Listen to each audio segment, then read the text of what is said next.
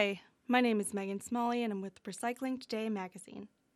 Welcome to the Fresh Perspective podcast. I'm here today with Matt Bedingfield of Tri-Arrows Aluminum out of Louisville, Kentucky.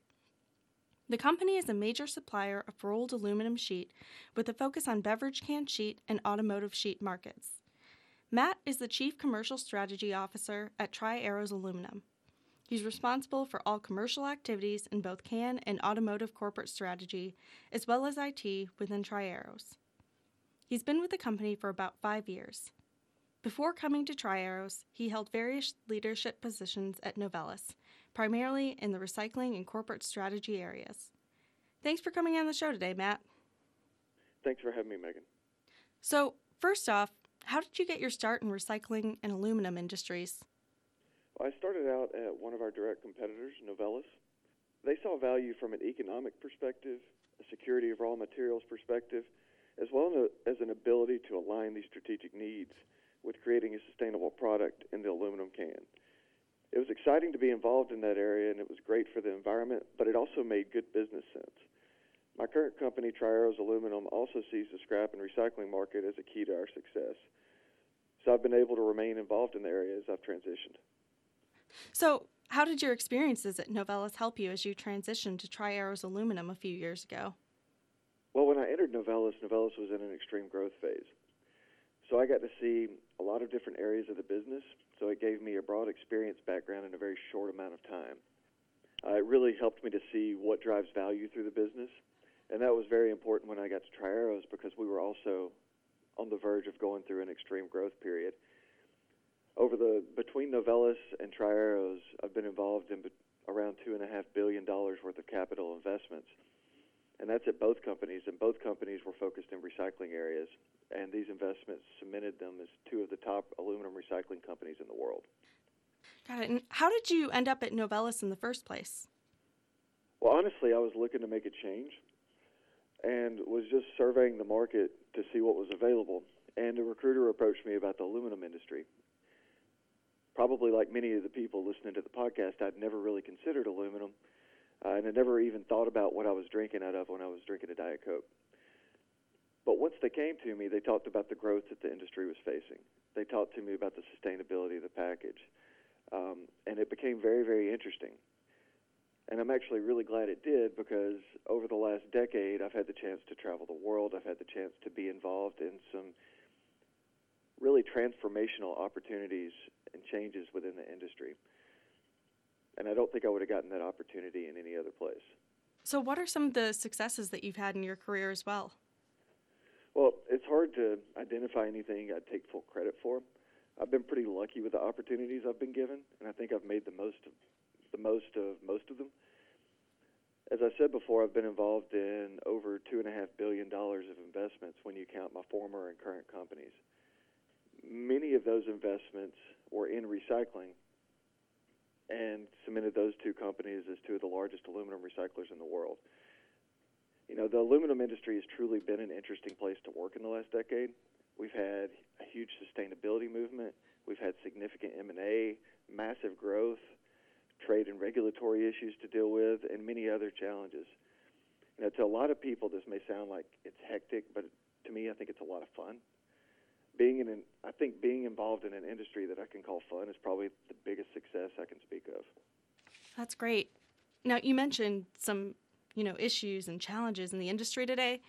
What do you see as being the number one and number two issues in the industry today, and why? Well, on the recycling side, again, it's hard to pick one. I would say the two biggest are our infrastructure and consumer education and behavior.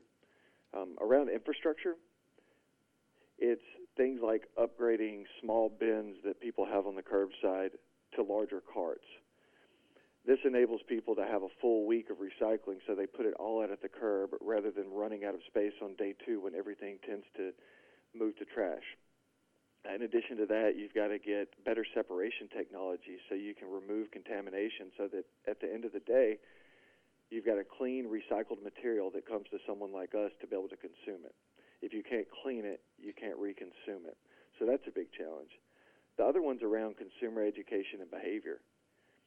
First and foremost, it's hard to get people to recycle.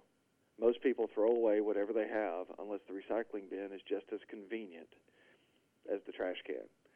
But then in addition to that, we've seen studies where households who do recycle will recycle cardboard and PET bottles and other materials, but then they'll throw away their cans. This one really blows me away because the can is the only one that's infinitely recyclable. It also has high recycled content in it, and it's also the highest value, and yet it's the only one being thrown away. So that, to me, says it's a function of education and making sure people are aware of what they're doing. Got it. And tied to that, do you see a lot of contamination issues over at Tri-Arrows with, people not knowing how to recycle aluminum cans? You do, and it's not just around cans. Some of it's around can design, but others are around overall recycling. There are things that people do where they think they're being more sustainable. They'll throw things in the recycling bin that their local recycling facility may not be able to take. They'll put a garbage bag in their recycling trash can, and then they'll just throw it all out. That bag prevents a lot of places from being able to recycle it all, and will take that entire bag and put it in the trash. Throwing different types of plastic or grocery bags in the recycling bin also creates contamination. And it's nothing that people are doing other than being ill-informed or not understanding that that's the outcome that their behavior generates. On the design of packaging, you've got things like shrink wrap going around cans or plastic opening mechanisms, which then create contamination because even if you shred that material, it's very difficult to separate. So you've got a reduction in the recovery of good, usable feedstock for manufacturing facilities, and that's also a challenge that we're trying to educate people on. So how are you hoping to combat some of these challenges on either a personal level or over at Tri-Arrows as a company? Sure. So, one, Tri-Arrows is generating demand for the recycled material, and I think that's one of the biggest needs out there. We're consuming hundreds of millions of pounds of recycled material every year to create the very products that we're recycling. So we're using used beverage cans to create new beverage cans. And we do that every day. And when you recycle one can and it becomes a can again, there's no downgrade to the quality of that material at all. And this is unique to aluminum. The other thing we're doing is we were a founding member of something called the Curbside Value Partnership, and it turned into something called the Recycling Partnership. This is a multi-material coalition focused on consumer education, on infrastructure improvements, on the very problems I spoke about earlier. I sit on the board of that organization, and we're extremely active in it. That organization is quickly becoming a go-to resource for communities in North America. I believe right now they've engaged with over 400 communities in the United States. So we're involved in those efforts to try to drive recycling. That's awesome. Now, on another hand, what are some new technologies that you're hoping to see the industry embrace more?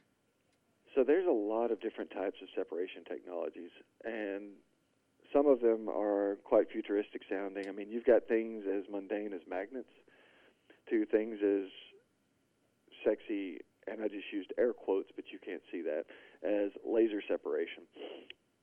While the latter is interesting, I think there's a whole lot of improvement to be made in the base technology. Increased separation, even at the base level, allows for profitability at recycling facilities, and what that's going to do is it's going to drive growth in the overall industry. The more growth we have in recycling, the more convenient and efficient recycling becomes, and that's really the key. You've got to have the opportunity to recycle in as many places as possible, and to do that, you've got to have a profitable underlying business. Great. And where do you see the industry headed in the next 5 years? Well, I think there's a big focus on recycling right now for obvious reasons. China's quit taking our scrap. Certain packaging types are getting negative press for the places they show up after the consumer's done with them. And sustainability is becoming more and more important to consumer good companies as they pick their packaging. All this together leads me to think that the focus is going to be on the full life cycle of a package. Consumers are going to demand packages that don't harm the environment. The consumer good companies are going to look to use the highest recycled content possible which is going to then incentivize manufacturers like Tri-Arrows to find ways to use more scrap in our products. China refusing our scrap is definitely going to ensure that the scrap is available. So I think whoever connects these dots the best is going to be the one who comes out a winner, and I think the result is going to be a tighter closed loop that's going to create a healthier recycling system through demand for materials that they're recovering. Great. And what are your goals for the next 5 years of your career? Well, I want to find more ways to contribute. I was lucky enough to find an industry and companies that are growing and changing. I think based on our current outlook, the next 5 years are not going to slow down, and in all honesty will likely speed up.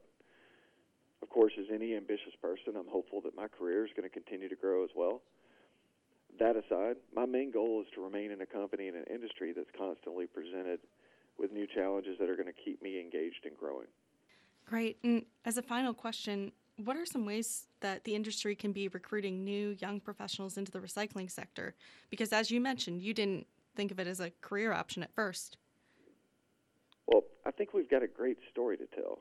I think we need to make sure people understand what the industry actually is. Recycling, like manufacturing, it's not necessarily a sexy industry, which people grow up wanting to be a part of. However, I think the complexity, I think the opportunities to engage in truly global communities, the ability to impact sustainability and technology, and the diverse set of people that you encounter is pretty difficult to rival. I think if we make sure people understand this, there's no way that they're not attracted to the industry. We just need to find a way to bring it to their attention like it was brought to mine. Awesome. Thanks for coming on the show today, Matt. Thanks again for having me.